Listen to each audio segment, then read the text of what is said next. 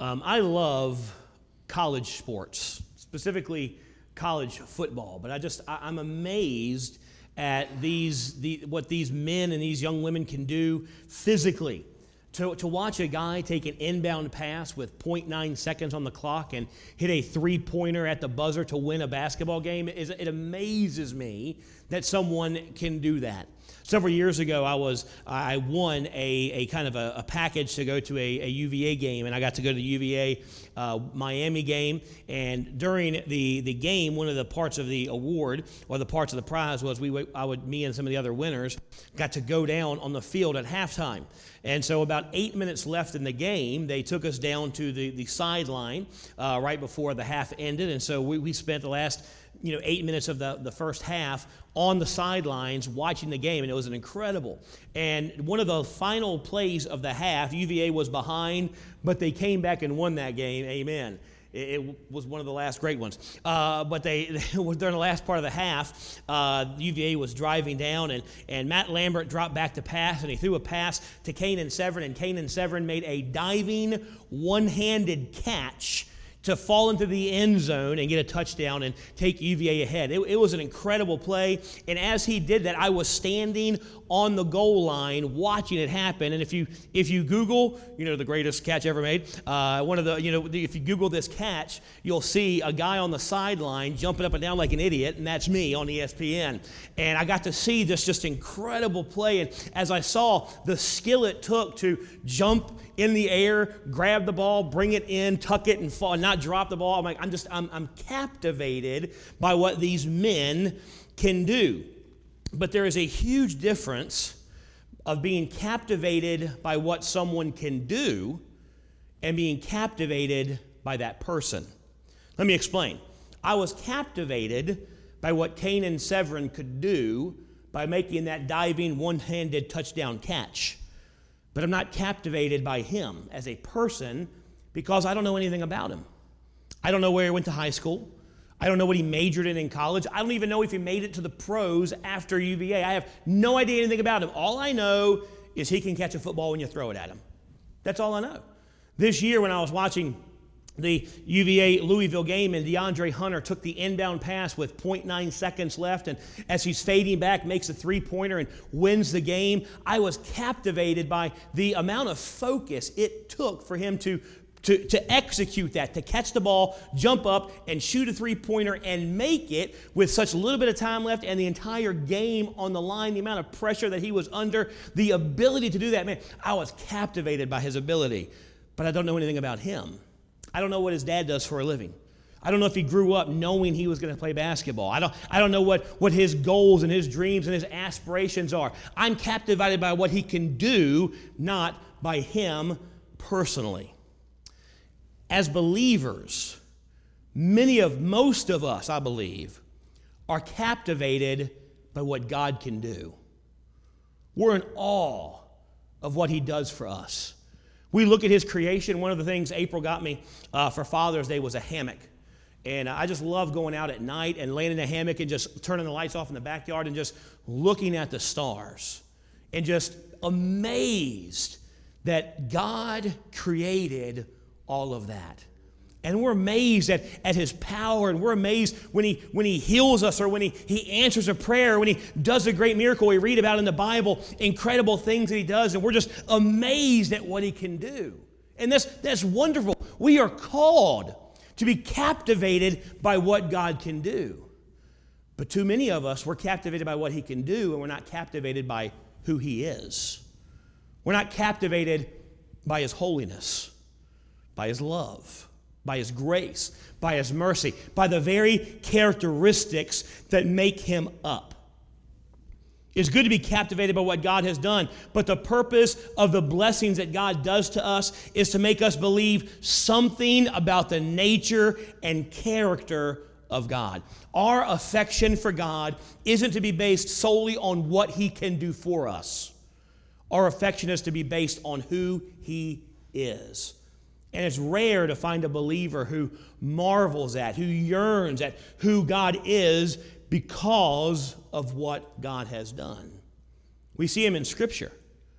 The writers of the New Testament, of course, they marveled at what God had done, but they also marveled at who God was. John, the Apostle John, in John 3:16, he is marveling at what God has done. For God so loved the world. He is just amazed that God loves the world so much that he gave his Son and sacrificed his only Son to die and be buried and rise again to save mankind. He's like, man, I'm amazed that God did that. But then in 1 John, he takes it farther from what I'm amazed at what God did to God's not only loved the world, God loved the world because God is love. His very essence is love. And John marveled at, yes, what God could do and God had done, but he also marveled at what God was. Peter and Paul, they were captivated by God's character. You know, Peter never one time in his letters did he ever talk about, hey, remember that time God let me walk on water?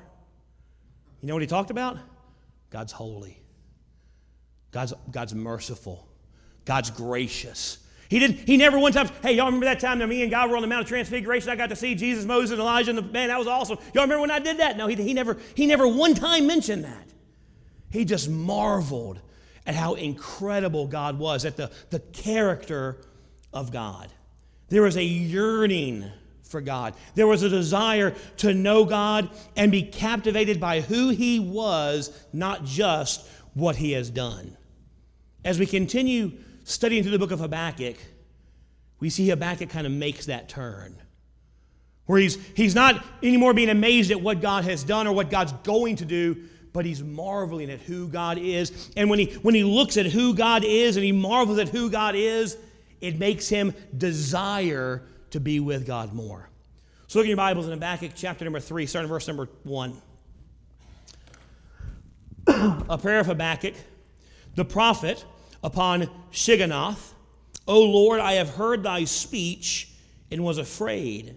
O Lord, revive thy work in the midst of the years. In the midst of the years make known. In wrath remember mercy. Now, what Habakkuk's saying here is incredible, and it's a long way from what he said in chapter number 1. Remember how he started the book in chapter number 1, angry at God, confused at what God was doing, coming to God and saying, God, I don't know what you're doing here, but it's wrong and it makes no sense and I don't like it. You're letting your people be wicked. You're letting your people worship false idols, and I don't understand why you are letting this wickedness continue. He is angry, he is confused, and he is speaking out to God, not saying, God, you're awesome, but saying, God, you're making a mistake. Remember God's response to him? He said, I'm not putting up with injustice or wickedness, I'm about to judge it. Matter of fact, I'm sending the Chaldeans to discipline my people. And he tells Habakkuk, but Habakkuk, you got to remember something. You're one of my people. And discipline is coming to you as well.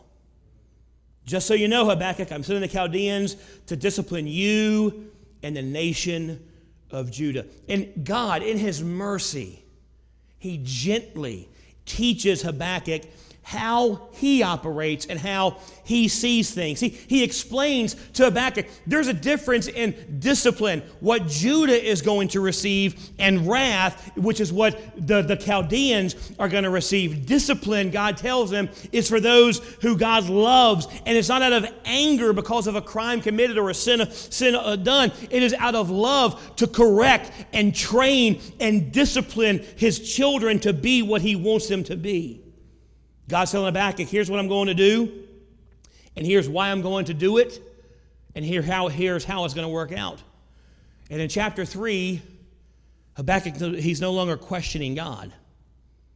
He's no longer confused. He's no longer worried about what God is doing. He's saying, God, you're going to do what you're going to do, and it's right. You're going to do what you're going to do, and I trust you. But he can finishes, but God, when you do what you're going to do, when you discipline your people, remember to have mercy. As you work that which you're going to work, remember your people. But then look at verse number 3. God came to me in Teman, and the Holy One from the Mount of Paran, Selah. His glory covered the heavens, and the earth was full of his praise. Now, he's not just looking at what God is going to do. He trusts that God's sending discipline for a purpose, and he understands, God, you're sending the Chaldeans and you doing it. I don't like it, and I don't think it's going to be pleasant for me, but I understand it and I'm for it. And since you're going to do it, I know it's out of love and I know it's good. And so, Lord, I trust that and I understand that. But he's not just marveling at what God's going to do. He is marveling at who God is. He goes, God, your splendor covers the world. That is who you are. He's gone from being captivated by what God does by being captivated and yearning for who God is. And he's rejoicing.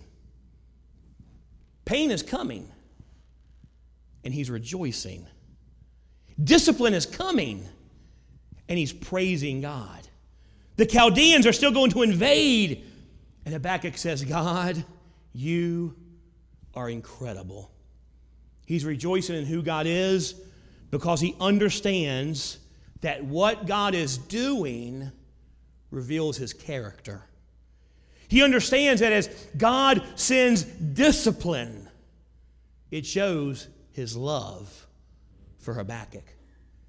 And he says, God, since you love me, and since you are love, I trust anything you're going to do. That's an incredible turnaround from chapter 1, where it's like, God, you don't know what you're doing. God, I know better than you. Step aside, let me handle it. And it was like, God, I trust whatever you do. Send discipline, send whatever, God, I trust what you're going to do. And in the middle of all of this, he is yearning for God. He is yearning to see God. He is yearning to know God more and to be closer to God. He started out angry, confused at God, but now he's thinking he could do better than God, but now he is yearning for God. He is amazed at who God is, and he has a desire to know God more. Where did that come from? God didn't give him what he wanted. In fact, the pain that Habakkuk said, I don't want to come, was still coming to him anyway.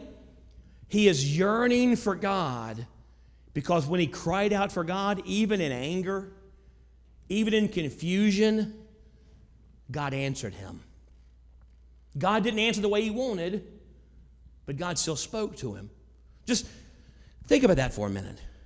In the great vastness of the universe, one little speck in Judah starts complaining, and God hears him, and God answers him.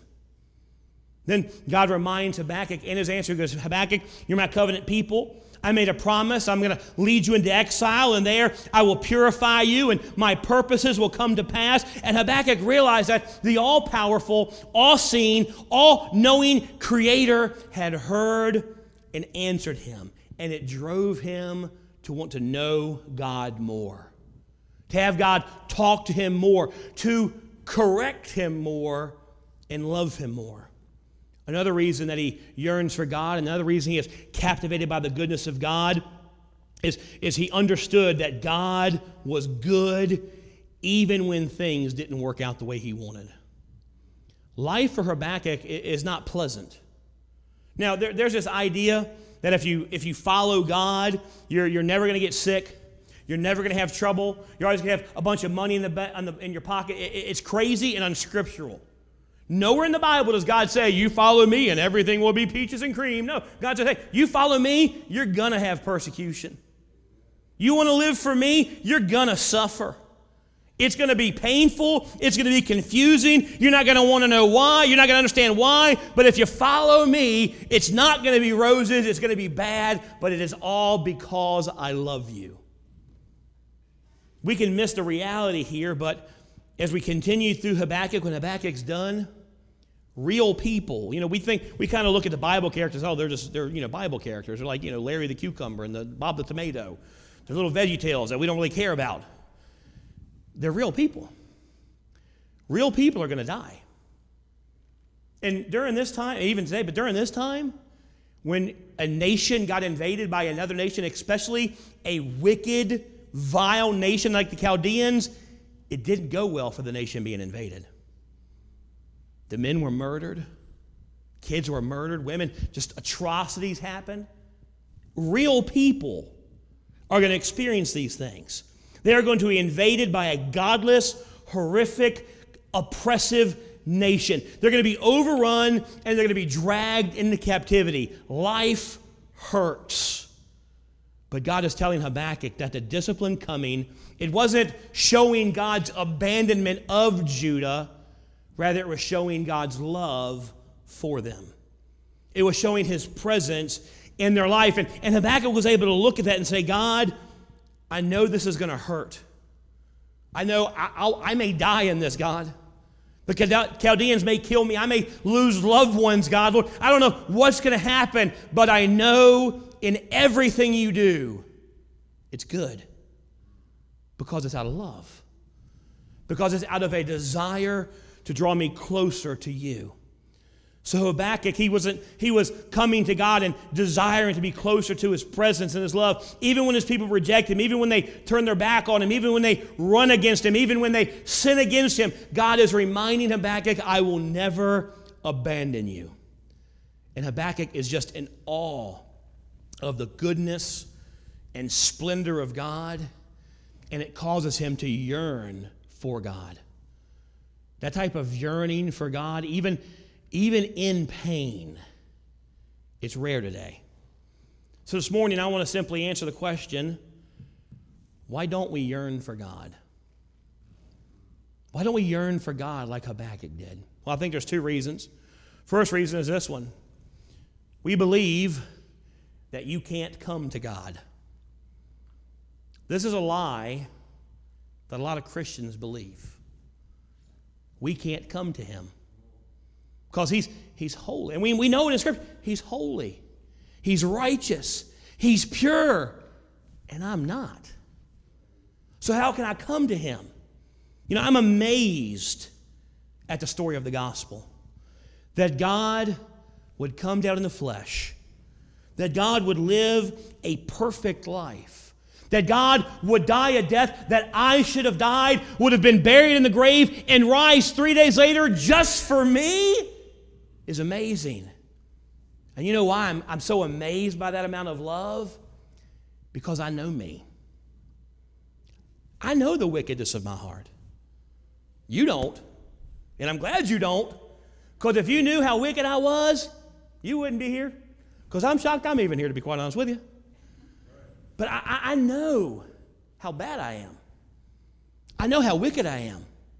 And I think, why would God, the holy creator of the universe, why would He do that for someone like me? Why would He do that? The Bible says, for a good man, many would die, but God died for me.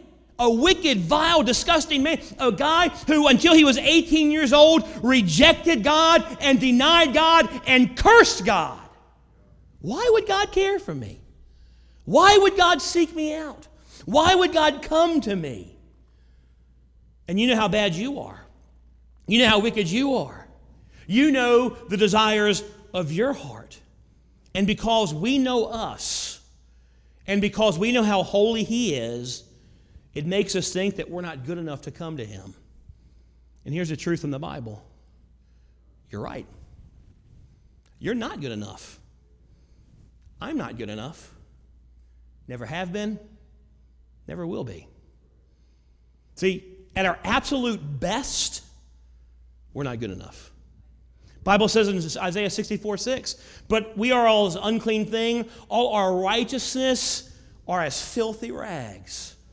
On your best day, when you get up before the sun and you read your Bible and you pray and you do good things and you listen to good music and you listen to sermons and you shut out the world and you do everything right, on your best day, you ain't good enough. Never will be good enough. There's nothing you can do to earn coming to God. By yourself, in your own abilities, in your own righteousness, you are not good enough. The only thing that allows you to come to God, the only thing that makes you worthy, is the death, the burial, and the resurrection of Jesus Christ. Only through His death, burial, and resurrection and accepting His gift of salvation can we even imagine having the ability to come before God. But here's the thing. Because of His death, burial, and resurrection, because of His death on my account, because of what He has done, the Bible says now I can come boldly before the throne of grace. Not because of me, in spite of me, all because of Him. The Bible says in 2 Corinthians 5:21, for He had made Him, Jesus, to be sin for us who knew no sin, that we might be made the righteousness of God in Him. That is the worst trade-off for God imaginable. It's the best for us. We gave Him our wretched, vile, disgusting sin. He took it and gave us His righteousness. And because Him giving us His righteousness through His death, burial, and resurrection, now we can come before God. We can come boldly to the throne. We can approach God and say, God, we love you and want to be closer to you than we've ever been before. He did all that because of His incredible love for us. And the pain that was coming, Habakkuk didn't see anger. He didn't see wrath. He didn't see judgment. He saw God's love. He said, God, you love me enough to hurt me. So, Lord, I want to be closer to you than I am right now. He saw that because of that love, he was able to come to God with his complaints, and God would listen and answer. You ever try to call a big company and complain about something? It don't work real well. I have I have an iPhone. I have two of them now, actually. The iPhone I want to have an iPhone 7S. It's great, a lot of memory, it was fast, I loved it, it was red. I love that phone. Well, I updated my phone several weeks ago or a month ago, and the update that Apple sent me, it wasn't I didn't drop it, I didn't flush it down the toilet. I updated their software, their update fried my hardware. They did it. I call them, they admit it. Yep, we did it. We've been frying phones left and right. I'm like, well, are you going to fix this phone? Like, yeah, sure, we'll fix the phone for you, no problem. So I had an appointment to go to the Apple store, and Parker broke a leg and I didn't get to go. And so I called back last week. I was like, look, I had this appointment, but some things happened. I wasn't able to make the appointment because, they're like, well, we can't ship you your phone. You got to drive to Christiansburg to drop off your phone. Like, well, fine. You broke it, but I'll go through the effort. So I call them like, yeah, great. And they finally say, oh, well, you don't got to drive if you don't want to. You can just ship it. We'll send you a box. You put the phone in the box, ship the phone to us. We'll fix it and send it back to you. Great. So they say, we sent you a confirmation email. Can you check your email? Make sure. I said, great, sure can. So I clicked the email, and it says, click here to confirm. And I clicked there to confirm, and it said, pay $350. And so I'm like, why is it asking me to pay $350? Well, that's what it costs to fix your phone. But you broke my phone. I didn't break my phone. You broke my phone. You told me you broke my phone. Well, we know we broke your phone, but we're going to charge you this to fix your phone. And so I'm like, well, let me talk to a manager. I get to a man, and I can complain and complain and complain. And you know what? They're like, we don't care. You know why? Because I already bought the phone. They already had my $800 for that stupid piece of junk now, and they want $350 more. So, you can complain and complain and complain, and you know what Apple says? We don't care. And you know why? Because they know I'm going to buy the next one when it comes out. Because I'm stupid like that. And we're all stupid like that. But you can complain to God, and God will hear you and answer you. He won't answer you always the way you want to. He won't always come and say, Habakkuk, I get it. I'm going to stop the Chaldeans. I'll make it right. Just don't worry. You can stay comfortable. You can stay in peace. You can stay in. No, Habakkuk, I love you. And because I love you, I got to hurt you. But there's a purpose behind it, and there's good in it. And when we understand that God sometimes hurts us because he loves us, when we complain and we don't get the answer we want, we can still say, God, you're still good. And I'm still in awe of you. And I still yearn for your presence. Habakkuk realized that through Christ he was able to come to God, and so can you. Do not believe the lie that Satan will tell you that you can't come to God. Because here's a wonderful truth. If you are a child of God, no matter how wicked you are, because let's be honest, we're all wicked. So you're more wicked than me, probably. Doesn't matter. We're all wicked. But because of his great love for us and his sacrifice for us and his burial and resurrection for us, because of what he has done, we can come to God. Don't listen to Satan when he says, God won't hear you because you're too bad. Doesn't matter. If you're saved this morning, the righteousness of God gives you the honor and the privilege to come before him. Marvel at his love.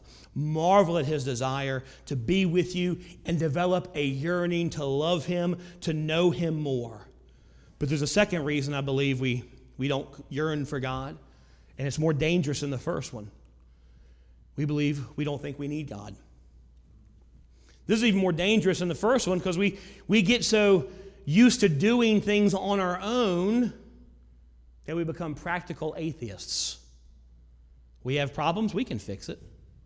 I'll take this pill and don't look. I'm not saying if you get sick, don't go to the doctor and take a pill. I take a lot of them. When I get a headache, I take a Tylenol. Actually, I take like 5 because I don't like headaches. So I'm not saying, just if you had more faith, you would trust God. No, God gave us medicine for a purpose. But we get so used to thinking, well, I'll just go to the doctor. I'll just do this. I'll do that. I'll fix the issue myself. That we get to the point that we don't go to God, so we don't think we need God, so we live like atheists. We rely on ourselves so much, we don't pray, we don't read our Bibles, we don't pursue God because we don't think we need him. We say we do. We proclaim we do. We sing that we do, but we live like we don't. We all sing, Lord, I need you. Oh, I need you. But we live like, Lord, I got this one. I need you, God, except in every area of my life, and then I'll take care of it myself. Paul thought this in Philippians chapter 3. He begins in Philippians 3, he begins listing all the reasons that he used to think he was worthy to come before God. Circumcised on the 8th day, Philistine, I'm a Pharisee of the Pharisees, I'm a tribe of Benjamin, I'm this great theological scholar, I've kept the law, I've obeyed the law, I've done everything right. And so Paul, he begins listing all the things that he had done in his own strength to prove his worth and the ability to come before God. But he realized that all those things didn't show his need for God. They proved to God that he didn't need God. They proved that Paul thought, I am so good, I don't need God. So in verse number 8 of Philippians 3, he says, Ye doubtless, I count all things but loss for the excellency of the knowledge of Jesus Christ, my Lord, for whom I have suffered the loss of all things, and do count them but dung. Now look, I like to teach all Greek. Dung means exactly what you think it is. It's manure. Paul says, all those things I used to pursue, I used to desire, I used to want, they're like manure to me right now. Now, I like manure in my tomatoes, but that's about it, right? It ain't worth a whole lot. He says, I count them but dung, that I may win Christ and be found in him, not having mine own righteousness, which is of the law, but that which is through faith of Christ, the righteousness which is of God by faith, that I may know him and the power of his resurrection and the fellowship of his sufferings, and be made conformable unto his death. Paul is saying all those things I did to earn favor showed that I trusted in myself and I didn't need God, and I don't want them anymore. I gladly get rid of all of those things. There's religious trappings, those things I used to trust in. I get rid of all of them so I can have more of God in my life. I want him. Even in pain, Paul says, I want God. Habakkuk has gotten to the point where he understood that when everything is bad, when everything stinks, he still wanted God because he knew he needed God. Here's the truth we need to get and we need to live. You need God. For everything, you need God. In every area of your life, in every situation of your life, every day that you live, you need God. Look, when life is great, you need God. When life stinks, you need God. More than you need air, you need God. You need to pursue Him. You need to have a yearning to know Him, to see Him, to talk to Him, to have Him talk to you. Too often we desire the newest episode of our favorite TV show more than we desire to spend time with God. In Luke chapter 5, some Pharisees, they come to Jesus and they're trying to trip Him up and they're trying to get Him in trouble. And so they ask Him a question. They say, we notice the disciples of John and the Pharisees, they fast and they pray a lot, but your disciples don't. Your disciples don't pray at all. They don't fast at all. Why is that? You say you're the Messiah, but your followers aren't being as holy as we are being. They don't seem to be as righteous as we are. You know what Jesus answered them? He says, you don't fast at a wedding feast? The bridegroom's here, why would they fast? When you go to a wedding, you don't fast and mourn and pray. You eat, you dance, you celebrate. You enjoy the time together. And I'm here, so why would they fast? I'm here, why would they long? I'm here, the kingdom of God is in their midst. Why would they desire it? Why would they yearn for it? But then he adds something at the end of that text. He says there's going to come a time when the bridegroom's not here. And then they'll fast. And then they'll pray. And then they'll yearn. And then they'll long for God. So here's my trouble. Why aren't we fasting? Why aren't we as a people yearning for God? Why aren't we longing for Him? Why aren't we desirous of more of His presence in our life? Why are we so satisfied with where we are? Why aren't more of us provoked? If there's more to be had, why don't we want it? If there's greater joy, if there's more sufficiency, if there's greater hope, if there's deeper worship, why wouldn't we pursue it until He calls us home or He returns? Now, I can't answer that question for you, but I can for me. But the weight of that question is something you have to answer. Why are you so contented? What keeps you from pursuing God? Do you believe the lie that you wouldn't be welcome in the presence of God? I'm here to tell you, if you have Christ as your Savior, if you have the Holy Spirit living inside of you, you are welcome and encouraged to come into the presence of God. Boldly approach the throne of grace with confidence. Or are you just so good that you don't think you need Him? I know you never actually say it with your mouth, but do you live with your life that you are so good you don't need God? Do you have it so good you can do it, you can handle it, you can take care of it? You say, well, I don't know if I live like that. Well, let me ask you, do you pray? And not just ritualistically every day or over your meals. Do you desire to talk to God? Do you dig into the Word of God? Do you seek His guidance? If the answer is no to those questions, then you live like you don't need God. We have some questions to ask ourselves. If you're not yearning for God like Habakkuk did, it's two reasons. Either one, you're not a believer, you're not a child of God, or two, you're in deep need of a hurt. And God, who loves you, and because He loves you, will hurt you to help you realize your need for Him. Habakkuk thought he didn't need God, so God wounded him. And now Habakkuk is saying, all I need is God. He was yearning for his Heavenly Father. Are you yearning for God this morning? Let's pray. Heavenly Father,